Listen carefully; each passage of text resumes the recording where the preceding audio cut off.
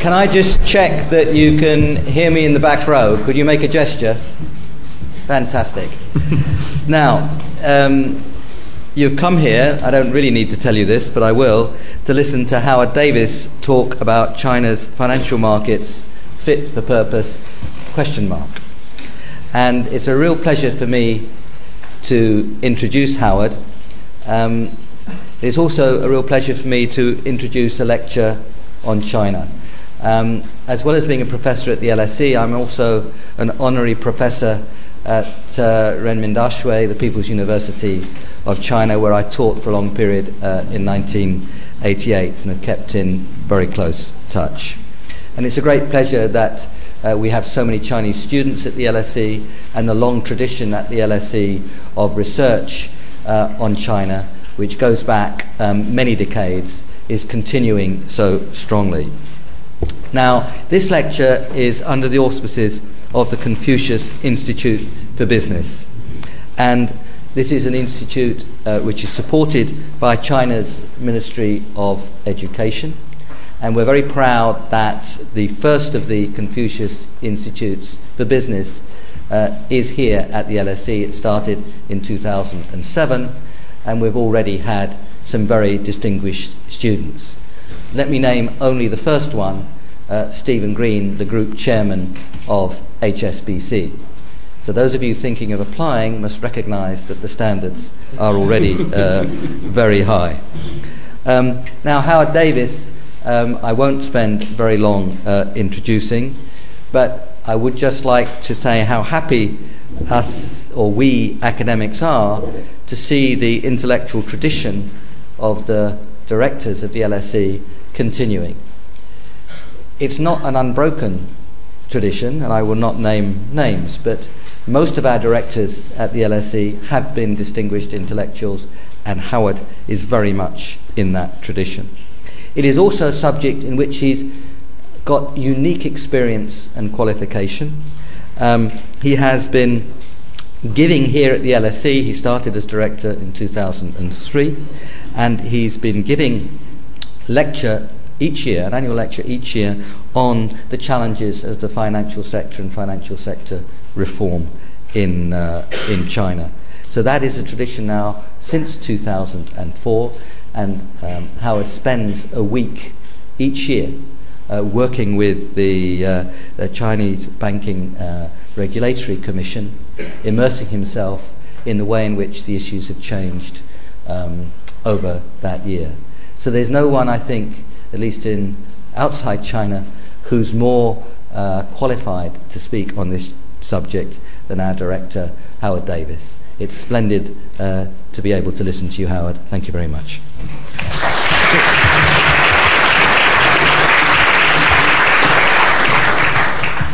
Thanks very much, Nick. And I should say that Nick himself also steers the Asia Research Centre in the LSE and has a great influence on the way in which we address issues connected with both China and India. And he and I were, in fact, in China together in March of this year when we hosted a big Asia forum in Beijing for all our alumni, including the foreign minister who came to open it.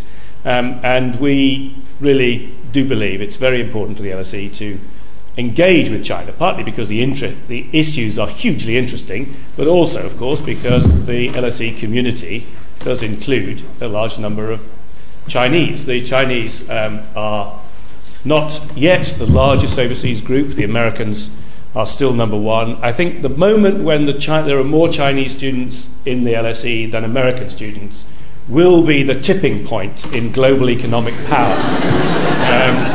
We shall issue a press release on that day, and the Americans at that point will recognise the game is over. But for the moment, you're number two. There are about 650 Chinese and still about 1,000 Americans. So that's one global imbalance that is not working yet in China's favour. Now, what I want to do this evening is as Nick said, in a series of lectures for the last 6 years, what I've done is map the changes in the Chinese financial system and tried in each case to identify the challenges that the Chinese financial authorities address or still have to address.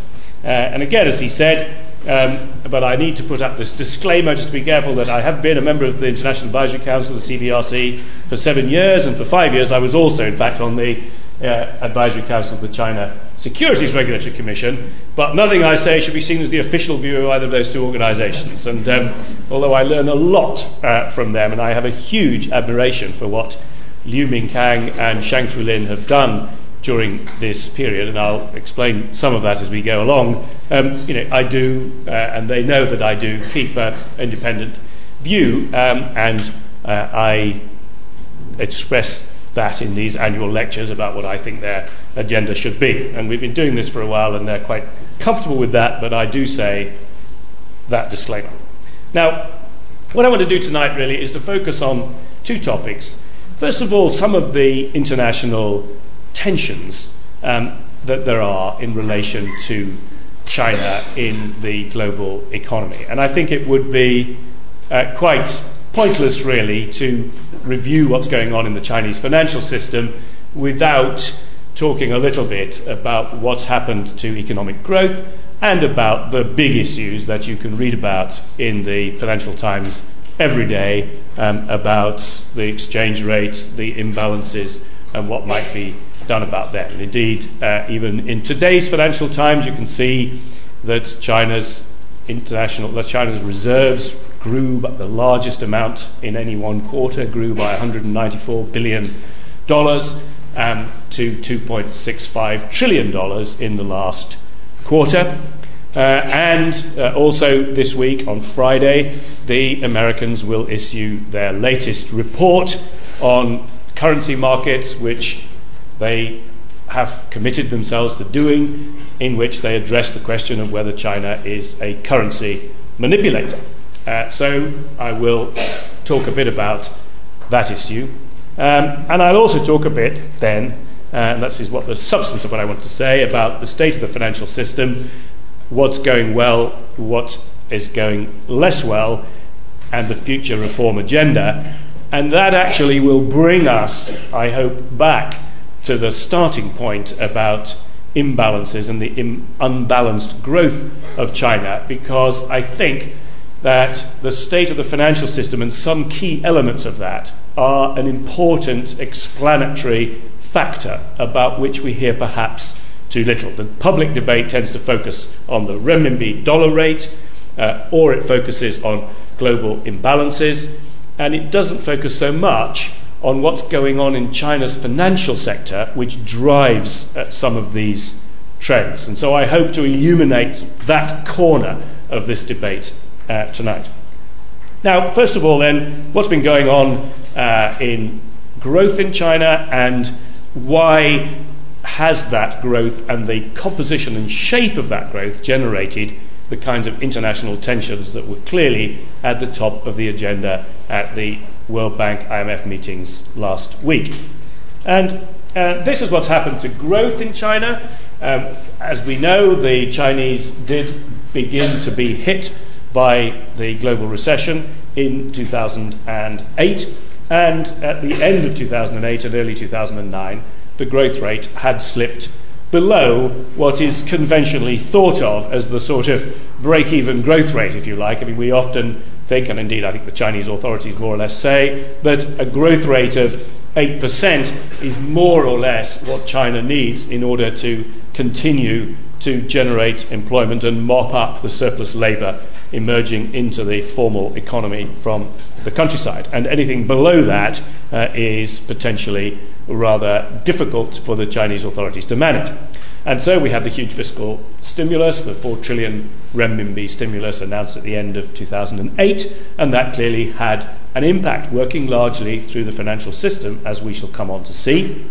And we then got to the point at the beginning of this year where all the discussion was once again about overheating, once again about huge expansion in credit, about the increase in Shanghai property prices, and once again, people around the world became instant experts on the price of a flat in Shanghai. And now, then in the second quarter of this year, the Chinese authorities did introduce certain tightening measures, which were initially done through increasing reserves at the central bank by the big banks, and that has edged off Chinese growth. And now, of course, the reverse story, because everyone is now anxious about whether the fact that the Chinese are slowing down their economy is going to produce a kick into a sort of double dip, and that's what the problems are in the United States. So on this, the Chinese can't win. If they boost the economy, they get into trouble for overheating, and once they try to tune it down a bit, then people start to worry about the implications for everybody else. So that's the background in growth. But in the United States, the temperature in terms of the exchange rate and the imbalances has been rising.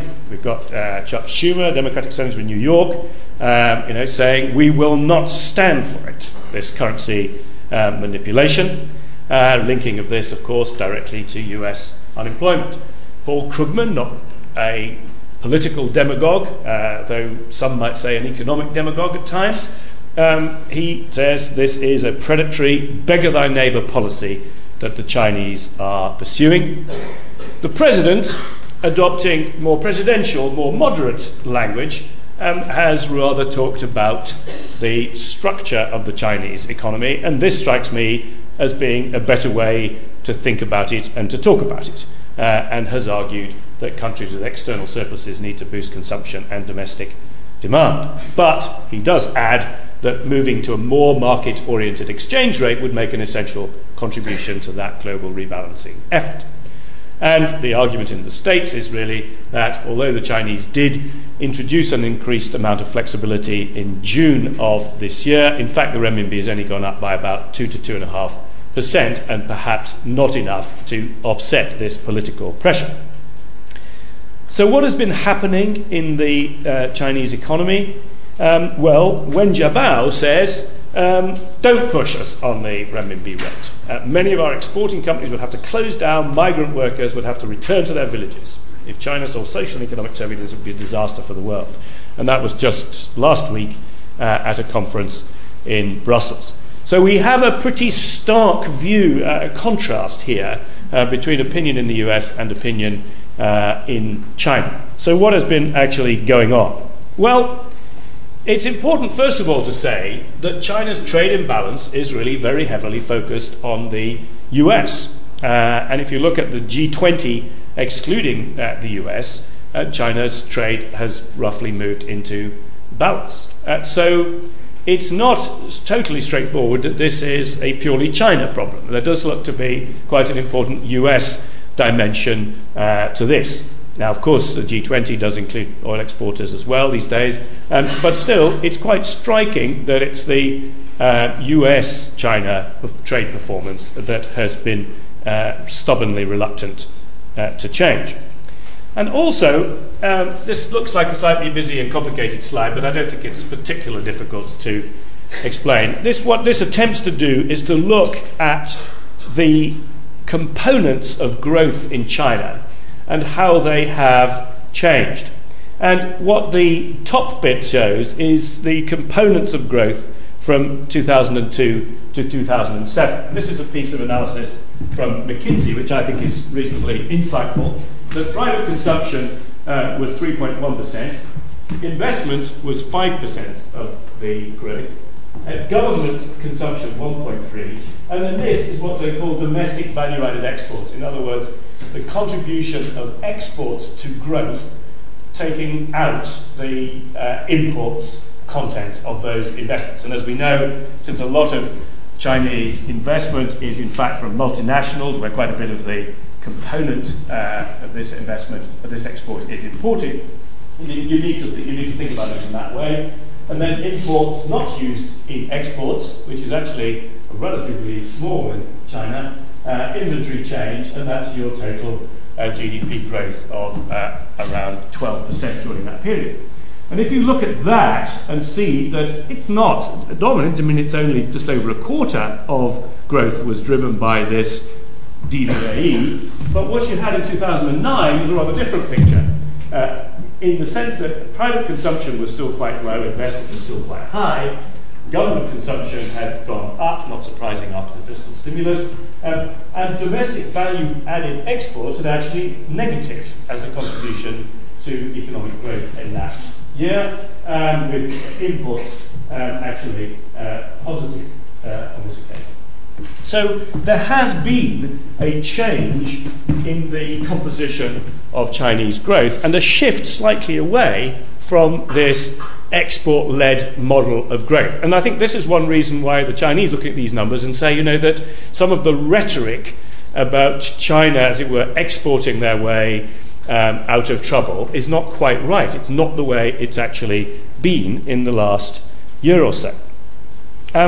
But what you have seen is still very sluggish private consumption and very rapid growth in investment. Net exports, as you can see, the bottom line, have tailed off as a contribution to growth. Government consumption remained more or less flat.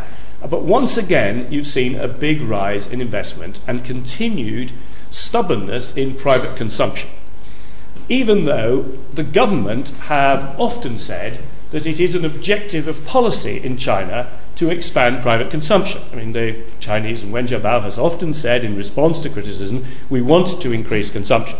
This is proving remarkably difficult. I think there are a number of societal factors behind that. There are issues of the lack of social safety net, that when families move from the countryside into the town and family structures, family safety nets, if you like, are not as effective in the cities as they are in the countryside. People then think they will need to save because there is no social security system that's going to support them, so savings rates tend to go up. This is actually added to by the one-child policy because you know that you won't have large numbers of children to look after you. So there are some really big factors here to do with social security systems and the absence of an effective pension system for many people, which causes this savings rate to be very high and causes consumption to be low. But I do also think that the financial sector plays an important part in this story, and that's the bit that I will come to later to explain why the particular features of the Chinese financial system are contributing to this very large rise in investment and to sluggish consumption. And by international standards, Chinese consumption is very low, at only just under 36% of GDP. The Americans, of course, are always champions in this particular league table. It's one they're proud to win. But the China, it is remarkably low. I mean, it is half the US proportion of GDP, Chinese consumption. And if you look at the whole world, then China represents, in spite of its population size, only 5.5% of private consumption in the world as a whole. So it looks as if the problem really is a problem of a large imbalance between investment and consumption in China. And I think we'll come on to talk about one of what I think are the important factors which are contributing to that. There is one other issue that I think it's worth spending a moment on before we get into the core of what I want to say about the financial system, and that is outward foreign direct investment. And this shows the very large increase in foreign direct investment that there has been in China. I mean, this is just a massive change, 10 times the size of 2004 in the first half of 2010. And at times, this has also been the source of some political tensions, with worries about China's massive investments in Africa, about the activities of sovereign wealth funds, about also, of course, the huge build-up in China's ownership of US treasuries. Just for the moment, I think, the sovereign wealth fund dimension of this is much less controversial than it was 3 years ago, mainly because, of course, China's sovereign wealth fund has been rather helpful in recapitalizing some Western financial institutions which would otherwise have been in deeper trouble than they are now. So the fact that China has been prepared to mobilize some of this capital to support institutions in the West, Morgan Stanley, they own 10% of, for example, China's sovereign wealth fund, that this is a subdued issue at this point because it has been helpful to have this kind of capital. But I would not exclude the possibility that this could once again become a sensitive issue, particularly in the United States. And I think that this is an area where the Chinese are going to have to tread quite carefully because the sums are absolutely huge and the potential political sensitivity in the US is really rather great. So let me now go on to the state of the financial system, what needs to change, and then, as I say, I'll circle back to this big issue of consumption and investment via an analysis of one particular feature of the financial system. Now, the first thing to say, and I've said this before in these lectures, so I won't go into it at great length, is that China's financial system is very heavily dominated by the banks. And by comparison with Japan, Korea, the US, and the EU, I mean, it is really rather strikingly dominated by the banks, with 67% of financial intermediation coming through the banking system. Now, people say, well, surely the equity markets have become very important recently. We read a lot more about them than we used to do. And undoubtedly, the equity markets are significant. If you look at the A shares, and as I'm sure most of you know, the Chinese equity markets are divided essentially into an onshore market, the A-share market in Shanghai and Shenzhen, where foreign investment participation is rather restricted. You need to be a QFI, qualified foreign institutional investor, and have a quota to participate in this market. And it is quite large. It's the 9th largest free float, the 3rd largest market cap, and the daily transaction volume is the 2nd highest globally. And of course, you need to add to that the H shares in Hong Kong, which are easily accessible to to global investors, and these are of the Chinese companies listed in Hong Kong. And there are some amusing and interesting arbitrage opportunities between, well, interesting is a bit of an exaggeration, but some rewarding arbitrage opportunities between H shares and A shares, and some in the investment banks have desks that do little else.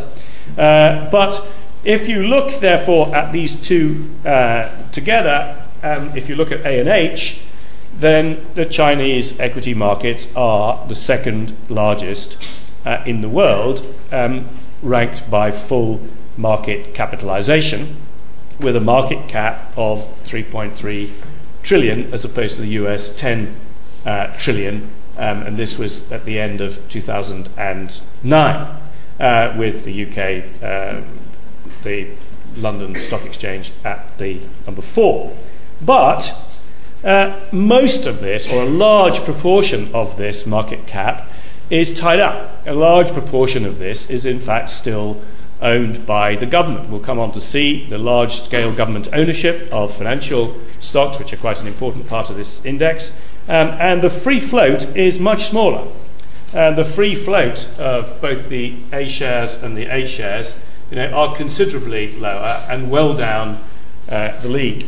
So the size of these markets does somewhat exaggerate their significance in terms of provision of capital for growth and for corporations.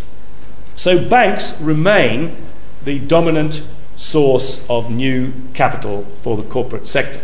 And indeed, in the last 2 years, once again, about 90% of capital raised by Chinese companies has come through the banking system.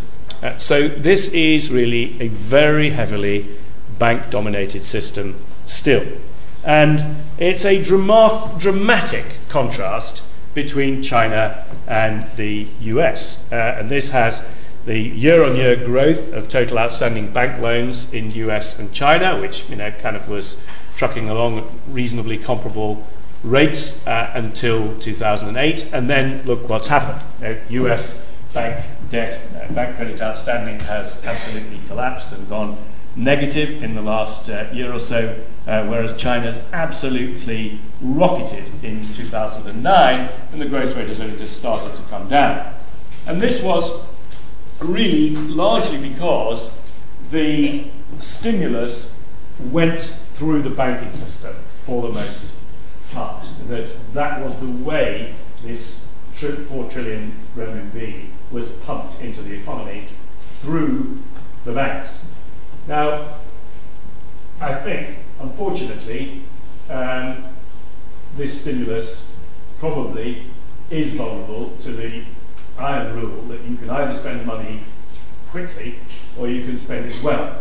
And it's quite difficult to do both. And the Chinese certainly spend this money quickly, there's no doubt about that. But how well they spent it, well, of course, we aren't quite sure. What they've got is a massive increase in investment, a lot of it through local government platforms, which are technically backed by local governments, though they're usually constructed as separate sort of special purpose vehicles to invest in new export capacity or indeed new property construction. A lot of palaces for local governments have been built around China during this period, and a lot of this increase in credit, which has delivered increased growth, but has been pumped through the banking system and into other parts of the state or quasi-state sectors.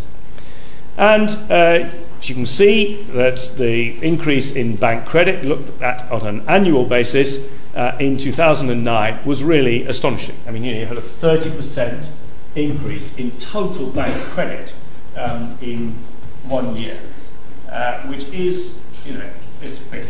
And so you really do have to worry about whether that was sustainable. And indeed, the Chinese do worry, and certainly the banking regulators do worry, and the People's Bank do worry, and they have started to try to reduce that rate of growth. As I say, mainly, initially, by increasing the reserve requirements that are imposed on Chinese banks at the central bank. So they have to increase their deposits with the central bank. Now, has this been enough to moderate this? Because I don't think anybody believes that you could have bank credit growing for 30% a year and not then end up with inflation in asset prices and also an increase in non-performing loans subsequently. We will discover in the next couple of years just how good this investment was, and we will discover that through monitoring non-performing loans. Now, it's also, this liquidity had an effect, which is not perhaps surprising, on equity prices. The relationship between liquidity supply and share prices, this is a calculation done by Citigroup, actually done by Willem Bouter, who's a professor here currently on leave at Citigroup as their chief economist, is that, as you can see, there's a reasonably close relationship. The hard line is M1 in China, and the slightly grey line is the Shanghai A-share price. Now, this relationship has broken recently, and I think that's partly because quite a lot of this liquidity has been going into effectively state-controlled investment, run by local governments, and that's where the big increase in credit has been. But you really can see from this that M1 has grown very dramatically over the last year or so. But, as I say, it has begun to respond to tightening. And this is the most recent figures that I can find up to the end of the first half of 2010. And you can see that if you look, this one looks actually at M2 and domestic credit, that the authorities have tightened domestic credit quite effectively. And you've seen the consequence of that in terms of the lower growth rate in the first half of this year.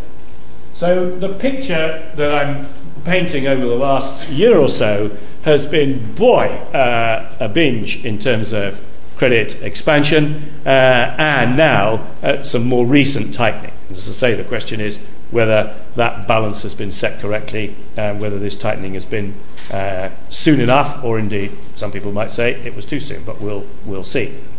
But let's just look then, having looked at what's happened over the last year or so, just take a little bit of a step back and look at the shape of the financial system, particularly of the banking system, because as I've explained, that's really the dominant part of the financial system. And this is what it currently looks like. The top 5 state-owned banks, ICBC, Bank of China, Agricultural Bank, Bank of Construction, Bank of Communications, amount to about half the system.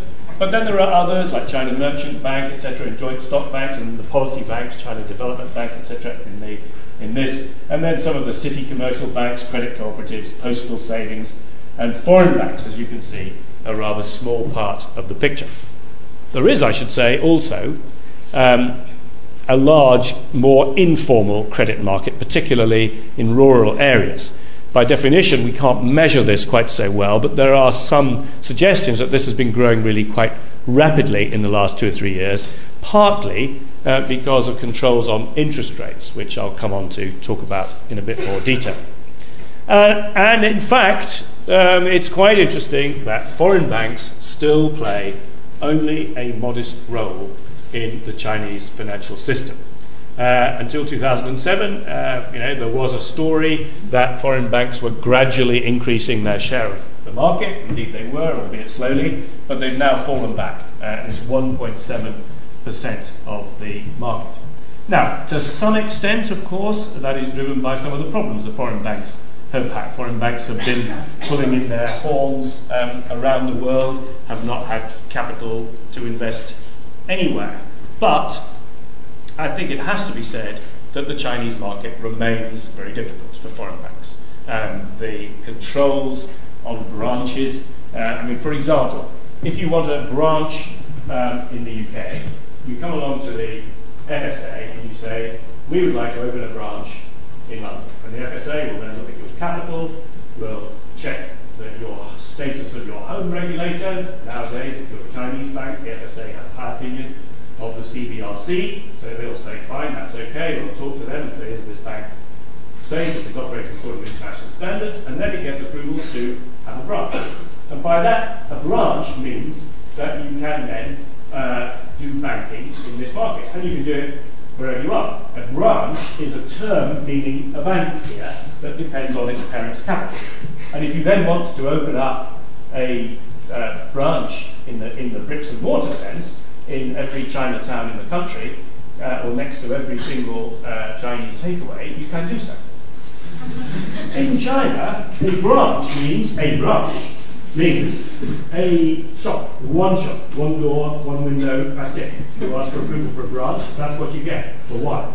And you want another one, you've got to go all through the process all over again. And essentially, it is still a very restrictive environment for foreign banks. And has, I believe, been damaging really in reducing competition in the Chinese banking system. And as we can see in some of the international surveys, the Chinese banks don't score particularly highly on measures of efficiency.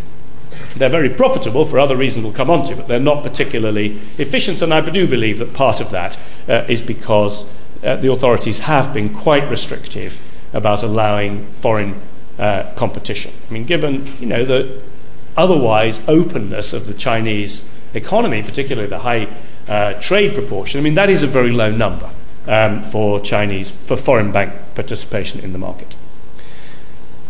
Chinese banks have become very profitable indeed.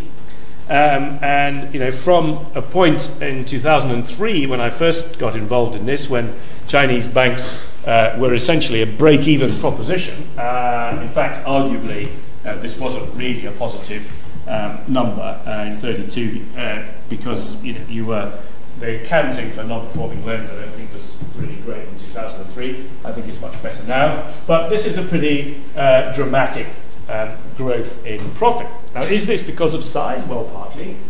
Is it because of efficiency? Well, probably not very much. Is it because interest rates on deposits are very tightly controlled? Yes. And if you pay people interest rates which are below inflation, then even some of our bankers could make money in that situation. Even RBS could probably make some money if they had controlled interest rates and they weren't allowed to pay people more than inflation. And that's essentially what's gone on. So the Chinese banks have become very profitable during this period indeed.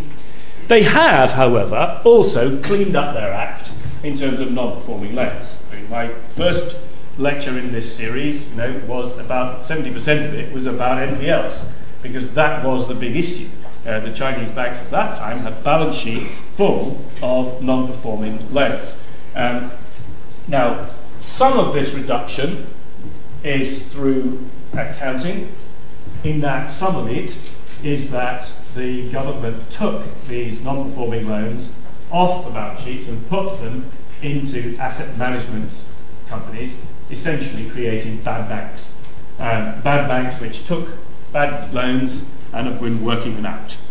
And that's fine. I mean, that's a rational thing for a country to do. But this NPL was the hangover from the lending binge of the late 90s, post the Asian financial crisis of the late 90s, when China, in order to respond to that threat to its growth, did a lot of aggressive pumping of money through the banking system. And that actually, at that point, resulted in a very nasty spike in non-performing loans, which, as you can see, was in 2003 was 18% of assets. Now, that's a lot to have 18% of your loans non-performing. And furthermore, it's a technical point that is often not appreciated. If you look as a banking supervisor at non-performing loans, you look at two things. You look at the number which are not performing, in the sense the interest not being paid, and you also look at what's called LGD, crucial thing, loss given default. In other words, what do you get back if this loan actually does default? And in a typical developed market like this, the loss given default might not be so bad, particularly if there's an asset backing, if there's some decent property backing to it. Obviously, a software company, if it defaults, the LGD is usually high, because if a software company goes bust, there isn't much to sell. Probably there's nothing to sell. If, however, a property company goes bust and has got property, well, there probably are still assets to sell. So the loss given default was certainly not 100. What happened in China was that a lot of these were state or local government-owned companies, which turned out to be not good investments, and not everything the Chinese have done in the export market has succeeded. There are quite a lot of Chinese companies that have not had good products and have gone bust. And what happened was the local government seized the land and said, the land's ours. And the banks, we funded this factory, we thought that we had some assets here, and essentially they were then told they didn't. So the loss given default was absolutely massive, because there was very little in the way of assets recovery. So these figures were actually even worse than they looked. And so the big question now, of course, is, given the latest binge, where's this line going? Now, the banking regulators are worried about this, but they believe that the situation has changed from the last time. They believe that the banks have better credit control. But if you were a betting man, you'd have to say there's got to be a reasonable chance that this NPL line is going to turn up again following a 30% increase in bank credit in 1 year. And so the big question is, how far will it turn up? I guess people wouldn't be surprised if it went up a bit, but if it really rockets back up again, then people are going to be anxious about it. And this is all about really whether the bank's credit control has improved. Capital reserves for these banks have strengthened as a result, essentially largely because of retained earnings. I mean, as you saw, they're hugely profitable, they have retained earnings, and they have built their capital base.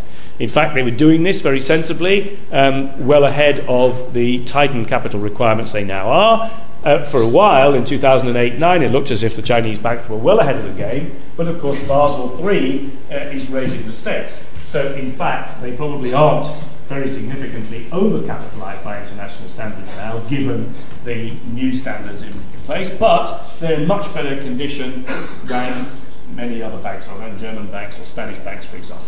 They have actually increased their capital largely through retained earnings during this period, and are now reasonably well capitalized. And indeed, what this shows is the overall capital asset requirements and the extent to which banks meet it. And most of the banks meet the standards now set by the regulators. And if you look at where they are in global league tables, and this is by Tier 1 capital, the Chinese banks are pretty big. ICBC is the 7th largest by Tier 1 capital, Bank of China 14th, Bank Construction Bank 50th. So now you've got some quite large banks in the world league tables, and indeed if you look at the top 1,000, now you've got from 1990, where you had 8 Chinese banks in the world's top 1,000, now you've got 84 Chinese banks in the world's top 1,000. So the Chinese banking system is now really quite significant on a global scale. Now, how good, however, is the financial system in China? Well, these are difficult questions to answer. Interestingly, the World Economic Forum, the Davos people, have recently produced a new financial development index, which has 7 pillars, 7 pillars of wisdom for the literary people among you, and looking at institutional environment, the business environment, financial stability, the banking services, non-banking financial services, financial markets, and financial access. And they score China, India, Hong Kong, and the rest of Asia on these various measures. And there's a large number of detailed measures behind this, which you can look at if you want. But essentially, the problems that they point to, which I think are quite significant, is this. I think probably the 2 on the right are the most significant among them. That there are significant question marks, I think, about whether the Chinese financial system, with its heavy reliance on banks, is well placed to fund long-term infrastructure developments. And there has been a bit of a crunch recently with, as I've said, these local government financing platforms, which are essentially financing large infrastructure projects around China.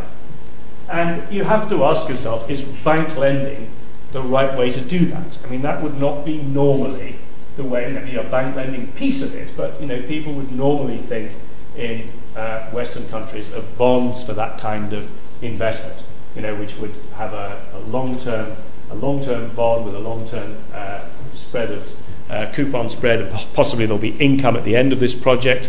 Maybe it's a road with a toll attached to it, or a railway project which eventually will generate income. And really, whether bank finance is a good way to develop that kind of infrastructure is, I think, a question mark. I do think that China's lack of a well-functioning bond market is quite a handicap in relation to infrastructure projects.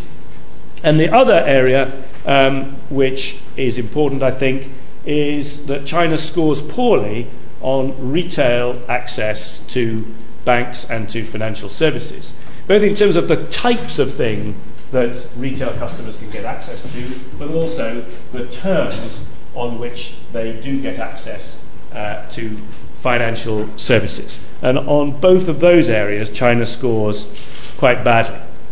Overall, interestingly, on this measure, China is the 22nd most developed financial market, one ahead of Italy.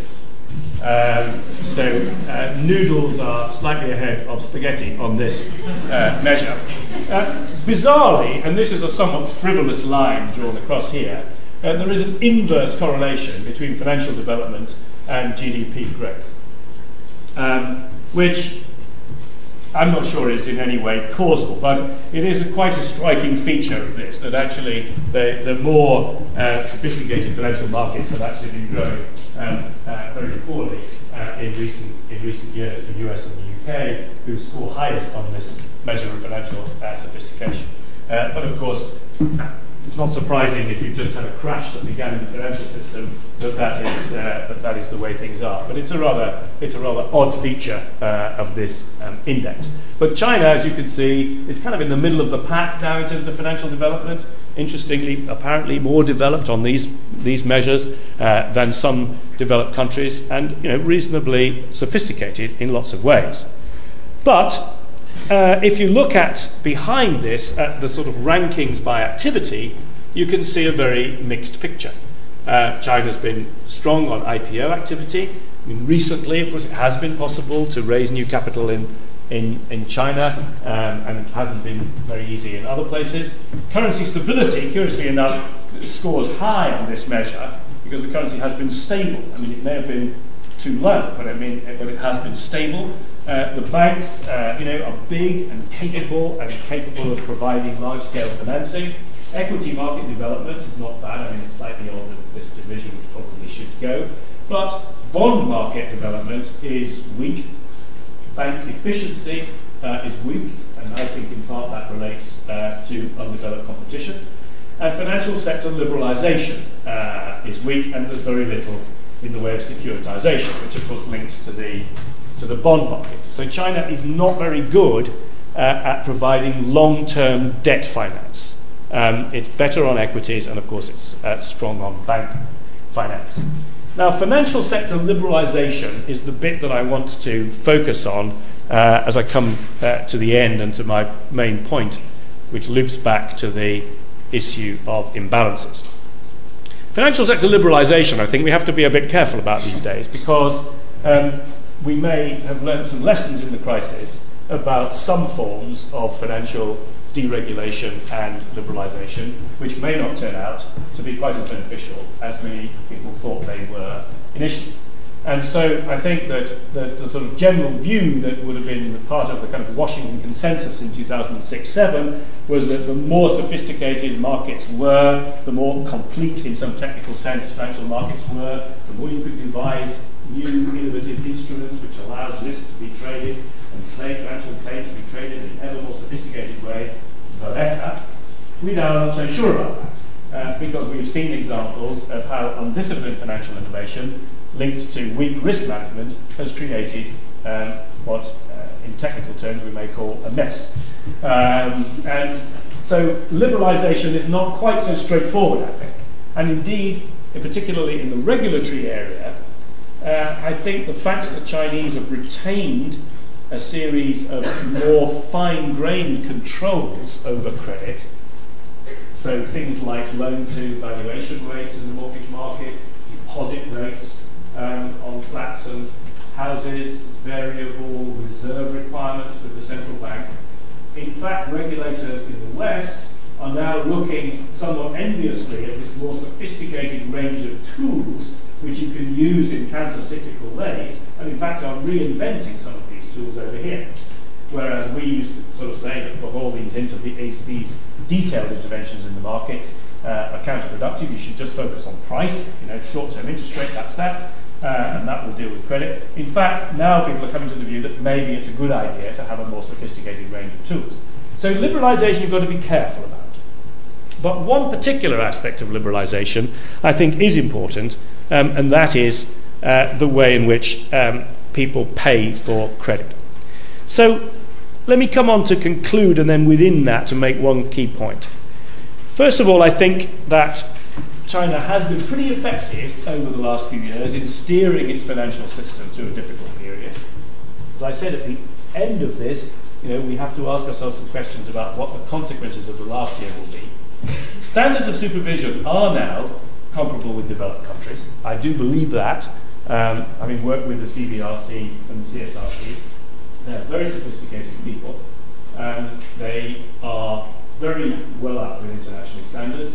They recently had an FSAP, a financial sector assessment program carried out by the IMF, which now all countries in the world, bar one, have had.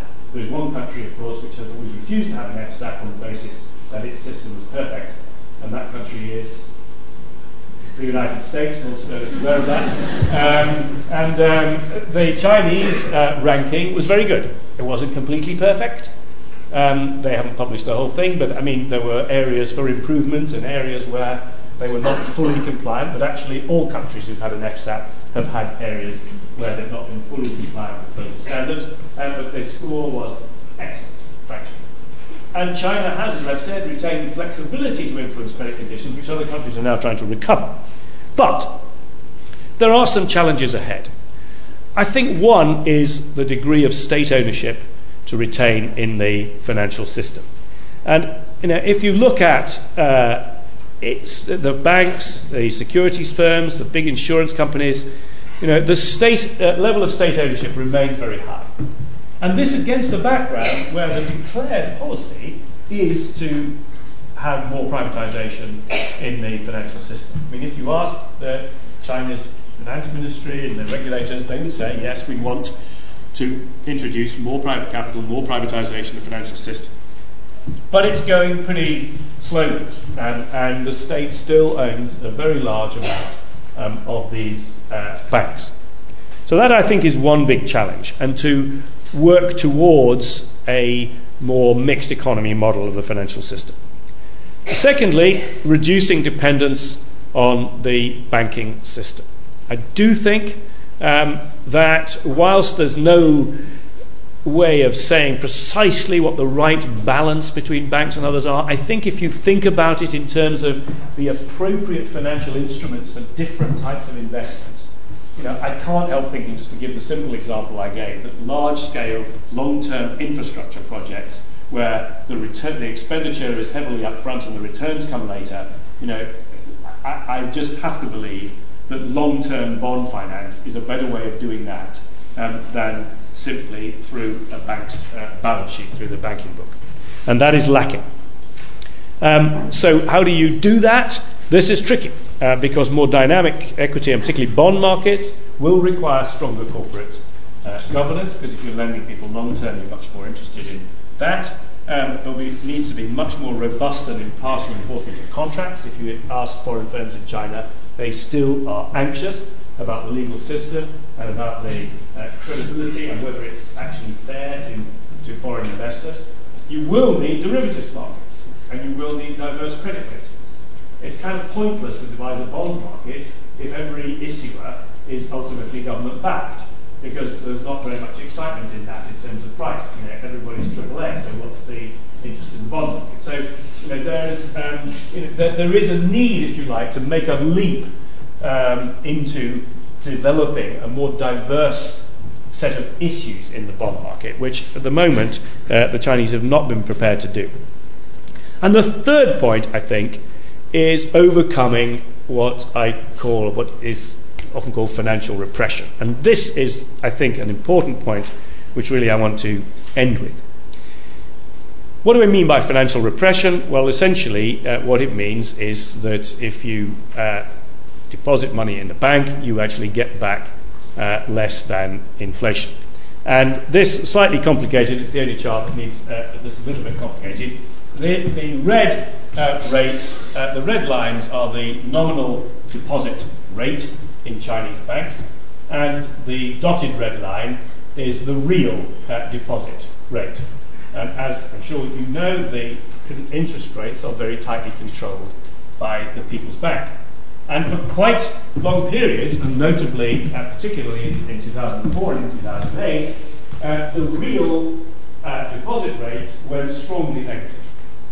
So people were just getting a negative real interest rate on their deposits, and the real borrowing rate, because the blue line is the lending rate and the dotted blue line is the real lending rate, you were actually borrowing money at a negative interest rate. Now, this has big consequences because the numbers are huge here. And this has a big consequence in terms of the distribution of wealth. And an interesting calculation was done in 2008 by Nicholas Lardy at the Peterson Institute, which looked at the implicit tax, as he called it.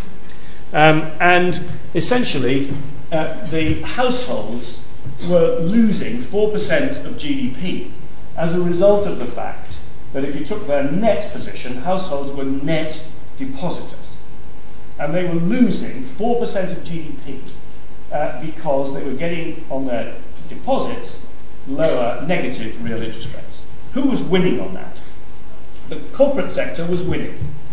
If you took the net position of the corporate sector, they were net borrowers, and therefore they were benefiting from negative interest rates on their borrowings. And so they were gaining to the extent of nearly 1% of GDP, and the banks were gaining by 1% of GDP. And so that's one of the reasons why the banks have been so profitable, because they were just getting a windfall benefit of 1% of GDP because of the control on interest rates and the negative spread, if you like. And the government was getting the rest. Why was the government getting the rest? Because essentially what the government was doing was buying huge amounts of, with a large trade surplus, the government was buying treasury bills, US treasury bills, and sterilising that by requiring the banks to deposit more money with the People's Bank. So they were sterilising the impact of selling renminbi to buy treasuries, and that of course has a big money supply and potentially inflationary impact. So you sterilise that by requiring the banks to hold more renminbi deposits with the central bank, and so it was the government effectively that was gaining from financial repression. The government gained 2% of GDP from that. And it looks as if, although these calculations have not been redone in quite this form, but that we're going back in this direction. This is in fact taken from a speech by one of the directors of the European Central Bank, who were pointing out with some concern that these dotted lines were now going back to where they were in 2008, because inflation was going up in China and interest rates were not being allowed to rise. And this, I believe, is one important feature of the bias towards investment. Because if you have a position where you can borrow at negative interest rates, the likelihood is that you boost investment. And you boost investment, and the combination of that boost and holding down the exchange rate through these massive purchases is likely to bias your economy towards investment, and it reduces the price of traded goods and produces a disadvantage for the service sector. And one interesting consequence of that is that you do not generate as much employment for each percentage point of GDP growth as you otherwise would, because the trading sector, the manufacturing sector, is less employment rich than the service sector. So you bias your economy against the service sector by this method, bias it towards investment and traded goods, and your consequence is that you reduce employment growth. So you may argue that some of what Wen Jiabao said at the beginning about the worries on employment growth are actually traceable back to this financial repression. And that somehow, if the Chinese could deal with this point, that would affect the bias in the economy towards traded goods and towards investment, and through that to exports, and rebias the economy towards services and consumption, which is what the authorities say they want to do.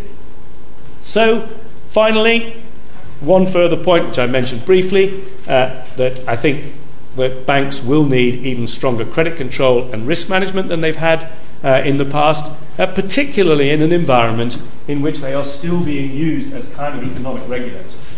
Because as we saw, what happened when the Chinese stimulated their economy was they stimulated bank lending. And that is going to, if it's not going to result in a growth in non-performing loans, the banks are going to have to be pretty disciplined about their credit decisions.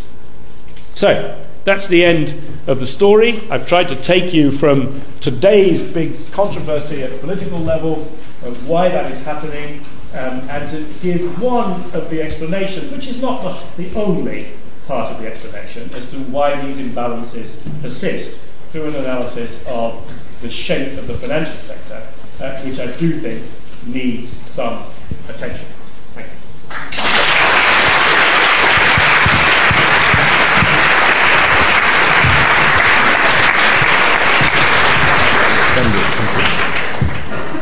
Thank you. Thank you very much, Howard. That was wonderfully clear, and what was said was very important. Now, the tradition is that we do not dwell on agreement, and the students at the LSE give the director a hard time. So what we would like to do was be to have perhaps 15 minutes or so of questions. I'm going to abuse the chair by starting off, but as I ask my question that gets answered, could you please think of your questions, and I'll come quickly to you. The question I wanted to ask Howard was about the determinants of the savings rate and the growth rate, or the savings and investment rate and the growth rate. One of the features of China is a high share of profits and, as you pointed to, fairly weak corporate governance. So that means that there's a lot of money in terms of profits flowing into firms, and the people who run the firms can do more or less what they want to do, and that means that if they want to just have a bigger firm, they can grow it, and they're free to invest, and they don't have pressure necessarily from their shareholders to distribute profits or indeed make best use of the money that they invest. So it's a combination of a structure that gives you a high share of profits and quite limited shareholder control of those profits, and that is a major element, I think, in the high savings rate. So it's not simply the worried Chinese household with very few children. I think it's partly that, but also a story of those two structural effects of a high share of profit and weak control over those profits. And if you ask how China can keep up its growth rate whilst reducing its savings rate, then the other feature you spoke to, which is the high capital intensity, partly as a result of interest rates, has to change. You all know, if you've studied economics and looked at growth theory, that the growth rate is the investment rate divided by capital intensity, divided by how much capital you need to produce an extra unit of output. And if China's to keep that growth rate up, it needs to, at the same time, do something about the balance of payments. It needs to reduce the savings investment rate and to reduce the capital output ratio, or increase the efficiency of capital in that sense. So I wonder if you could reflect on a relationship with the financial system and those two features of what causes high savings rate and how China can keep up its growth rate whilst reducing it. Well, I agree with you about the two factors you describe, but I think that they can be, to some degree, mitigated by 2 points that I did make near the end. One is, of course, that if you do have negative real interest rates on borrowing, that is, that takes away one element of discipline. I mean, it's relatively easy to produce investment projects that meet a negative real rate of return, if you see what I mean. So I think that requiring companies to pay a more realistic price for credit would be a good enhancement of discipline, and would be likely to improve the quality of investment. And the second thing is that the greater introduction of private capital, and particularly perhaps overseas capital into firms, is also likely to have some impact on strengthening the corporate governance. At the moment, of course, because the external shareholding and the free float is really quite small as a proportion of the shareholding of many of these companies, the impact of those external shareholders is muted on the boards and on the management of those companies. So I do think that a real interest rate and stronger move towards privatisation and introduction of external capital will both have some effect on what you point to, which is a corporate sector that really is lacking these kind of disciplines on the quality of its investment. Thank you very much, Howard. Now I'm going to take 3 questions at a time. Lady halfway up next to the aisle, please. Could you say who you are? Oh, my name is Wan Ru. I'm from Shanghai. So I want to ask a question about the real estate market. I want to know, how do you evaluate the recent dramatic increase in price in the China's real estate market? Thank you. Thank you. So we'll take 3. I think there's a gentleman just here. Yeah. Actually, I have 2 questions. But I will better be short. Huh? Keep it short, yeah. The first one is, as you have this close relationship with the banking regulation people, and what's their response and attitude to this overcoming financial repression and too much state ownership in the banking system? And also, if they want to introduce more private capital into the capital system, how is privatization going to carry out? And my second question is about the renminbi value and renminbi dollar exchange rate. At this point, do you agree with that the current level of this exchange rate, or you think renminbi should appreciate more quickly than what's happening now? Thanks. Thank you. And this gentleman just here, please.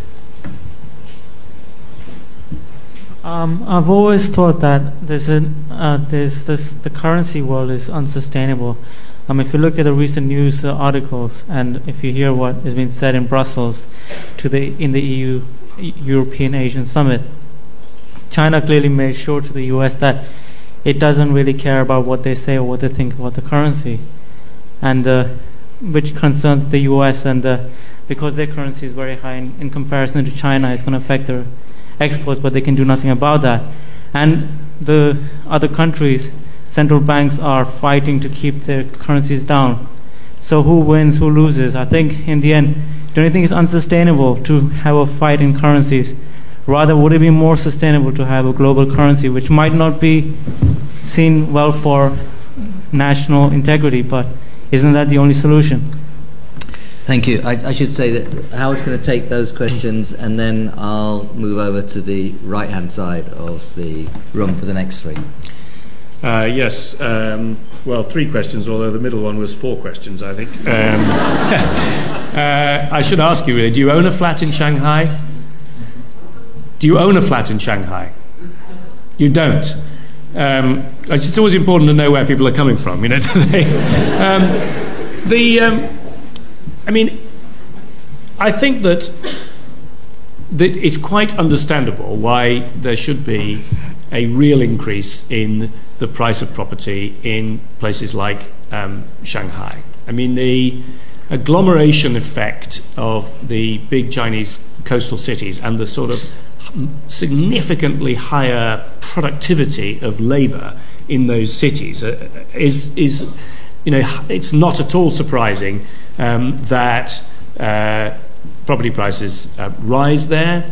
And of course, they're not making Shanghai anymore. There's a limit to Shanghai, how far it can expand, and there have been some controls on development in Shanghai, which have also contributed to it.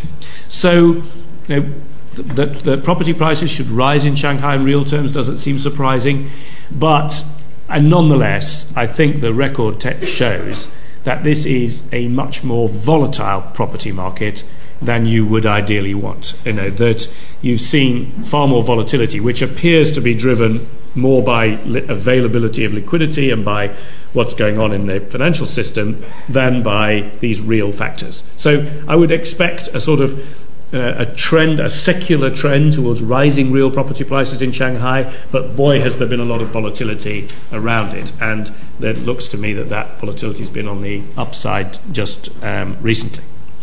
And if you do buy a flat and you lose money as a result, please don't come back and ask for me to pay you. What does the CBRC think about these things? Well, the CBRC, is careful and cautious and focuses on its responsibilities and doesn't do the People's Bank's job, which is interest rates. But I think that they are very conscious of the distortionary impact of financial repression. And I think also, if you ask Liu Mingkang for his view on private ownership, he would say that the introduction of equity partnership from overseas firms into some of the Chinese banks, with HSBC and Bank of America, for example, have gone in, has been positive because it has improved the management of those institutions, has improved, given them access to technology in the form of not just of systems, of straightforward banking systems, but also risk management expertise, etc. And they have certainly seen the benefit of that, and I think they would say that. Now, they would accept that, how far you go and quite how that's done is a decision which has a political dimension to it. But I think they would be positive about the introduction, particularly of the sort of strategic partnerships where the investor doesn't just bring money, but also brings access to international expertise. And I think that's been a good experience for the Chinese so far. The two, well, your last question links to the last one as well about the currency level. Global currency, well, the thing about a global currency, a currency is not really a currency unless somebody backs it, and so a global currency is not just saying, oh, let's all use the same shells to exchange with each other value. You have to think about, is there a global central bank and a global exchequer and a global fiscal policy? It's not going to happen. Not in my lifetime, and I'm feeling quite healthy just at the moment. So there could be, and Zhao Xiaochuan of the People's Bank and others have argued that there would be value in expanding the availability of SDRs, and I think that's a separate sort of argument as to whether it would be a good idea for the IMF to be able to issue a larger proportion of SDRs, and that could be helpful from an investment point of view. So I think there could be an expansion of these sort of quasi-global currencies, if you like, but the notion of a global currency, I think, is not something that's worth really spending a lot of time on. I do think that the Chinese exchange, the renminbi, ought to rise, but I think that you should discuss this and debate it and analyse it from the perspective of the shape of the Chinese economy and the best way to manage the Chinese economy in the medium term. And it strikes me that it's not at all useful from any point of view to approach the renminbi rate from the perspective of your own economy. I mean, for the Americans to say, we've got a problem, so please could you solve it by increasing your exchange rate, it just doesn't seem to be plausible. But I think that the more thoughtful commentators looking at the shape of the Chinese economy and how it can be adjusted over time to make it more sustainable, and let's not forget the famous Wen Jiabao quote, that Chinese economy is unsustainable, etc., in its present form, and I think that will involve a rise in the renminbi over time. I think it also involves a few other things, as I've attempted to describe. So I don't think it's a good idea to begin with the exchange rate versus the dollar point, because I do think if you focus on that, you have to say, well, hang on, there's some problems on the American side as well. And, it takes two to create this kind of imbalance, and they've managed to create it by having 70% consumption. And what are they doing about that? So I do think if you focus on that bilateral relationship, you end up in just trading blows and not getting it very far. But if you focus it from, if you were managing the Chinese economy, what would you like to try to do to rebalance it somewhat, then I think a more flexible exchange rate is likely to be part of a package of measures you would adopt. Thank you, Howard. I'd like to take 3 questions out, more or less, from this side of the room. You know, don't have to be too well defined. If you could ask the questions fairly quickly, because we'd like to get the answers in and still finish by 8 o'clock. Lady just here, please. Thank you very much. This is Yu Ku from the Imperial College. My question is, immersing the financial market problem into the other problem that the international community is facing. You mentioned about the imbalance between investment and consumption. My question is, if consumption increase in China to the level it should be, it means a huge consumption of the world resource. Now China already has the problem of creating emissions and all sorts of resource using problem. As an economist, when you're making decision, what's advice to government, do you take that side of the story into consideration? And if so, how do you take that into consideration, please? Thank you. A gentleman here in the check shirt. Thanks. Liu Huayuan. You haven't got a check shirt, but could you pass it down to this fellow just at the front, please?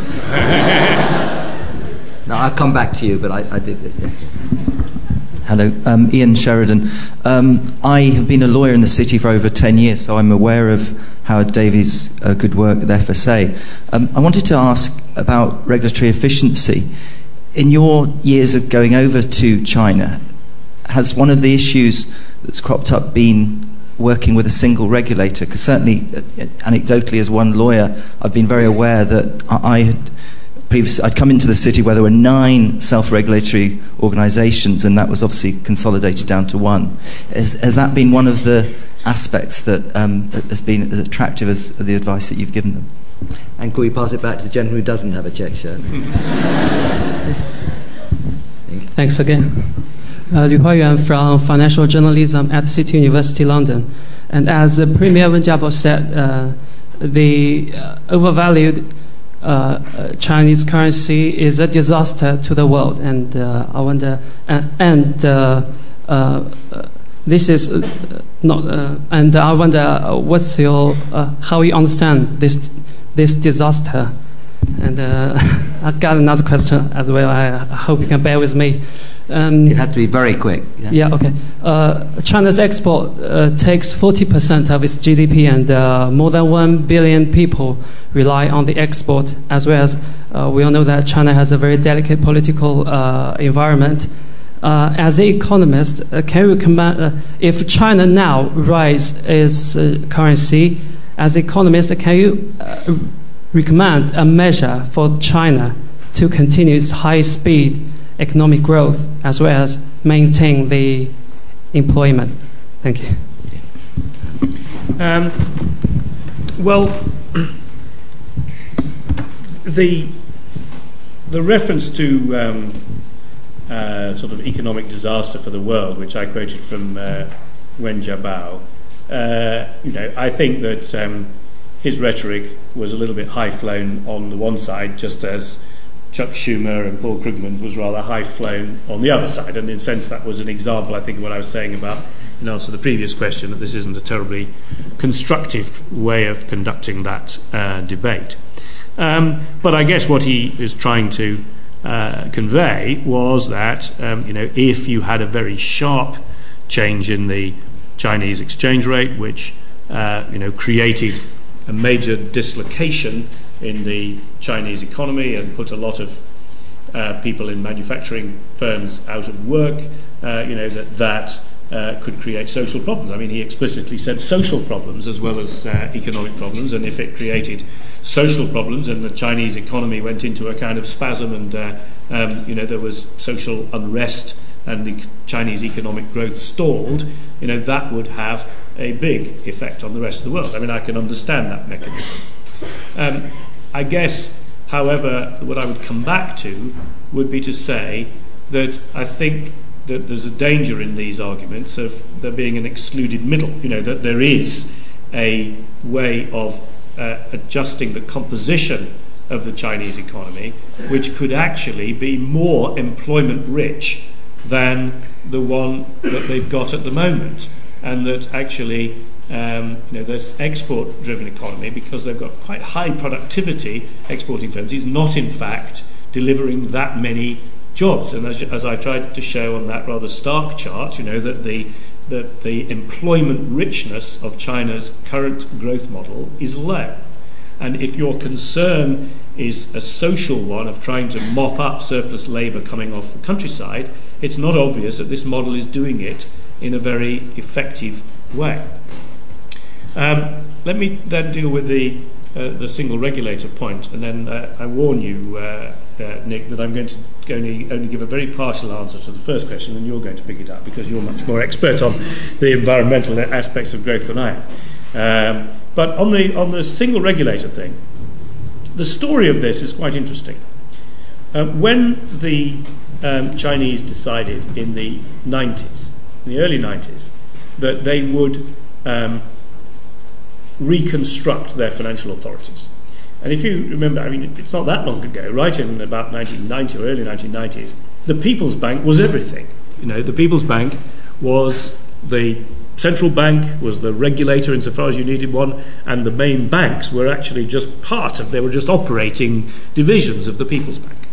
And they decided to send 2 teams abroad to look at how they should reform the monetary policy function and the regulatory function.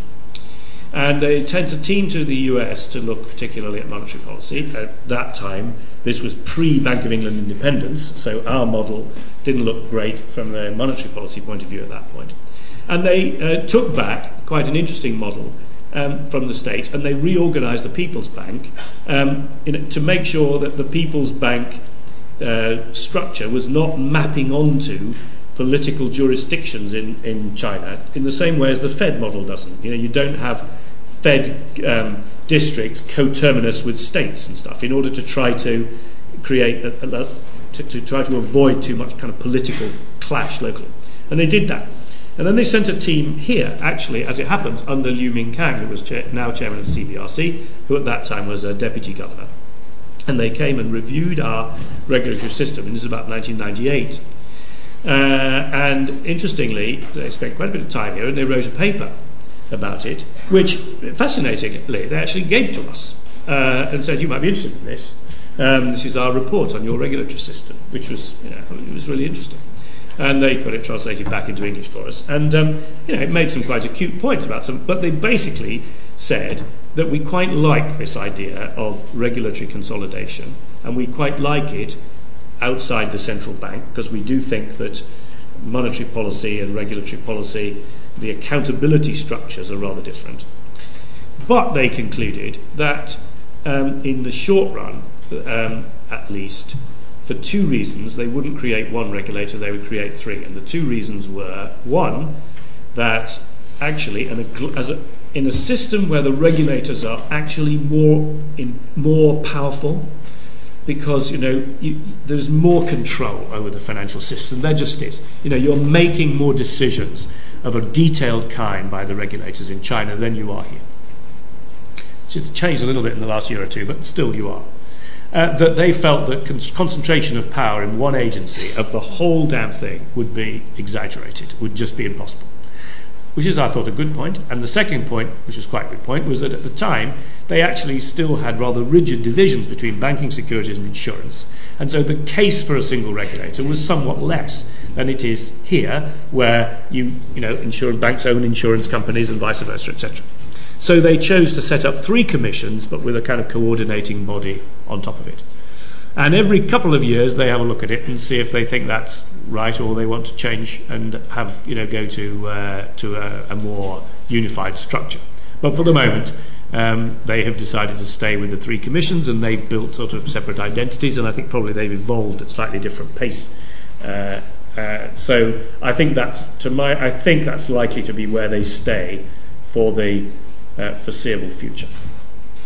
As for consumption and resource use, undoubtedly this is a big issue, but I think the way I would look at it, but I will hand over to Nick here, is that it's about the sort of emission intensity of growth, and it's not obvious to me that would be higher if your growth was somewhat more balanced towards consumption. Actually, a lot of their manufacturing is very high emissions and not particularly efficient in terms of its energy usage.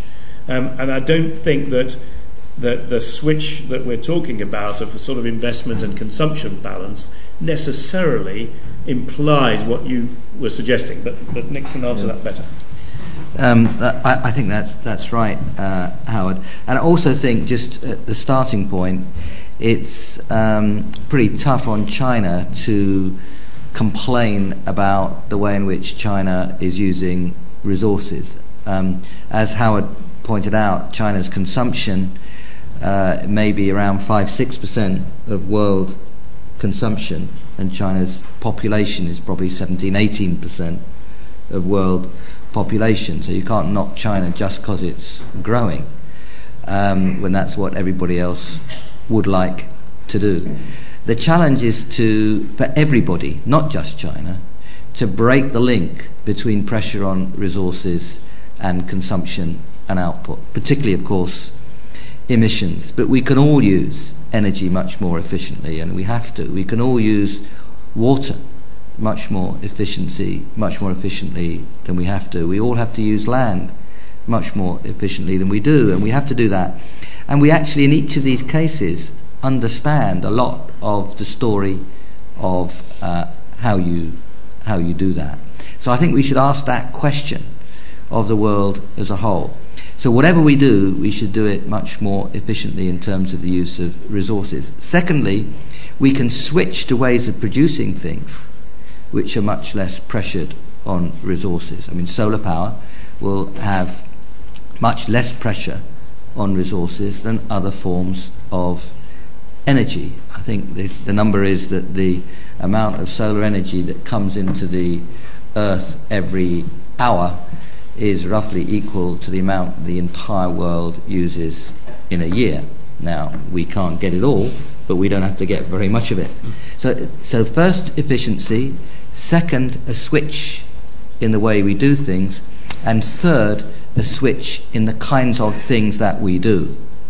And on the whole, the service sector is less, not everywhere, but on the whole, it's less intensive than other forms of activity. So to the extent that activity switches towards the service sector, which it does with rising living standards, that's another route, as it were, to reduce the pressure. And I think all these three routes are going to matter. I could talk at length about emissions, but I will spare you on this occasion. My job now is to thank Howard very much for his talk. It was clear and thoughtful, and we go away understanding much more than we did when we came in. That's what every intellectual should ask about her or his day. Do I understand more at the end of the day than I did at the beginning? And I think, Howard, we do. And thank you very much indeed.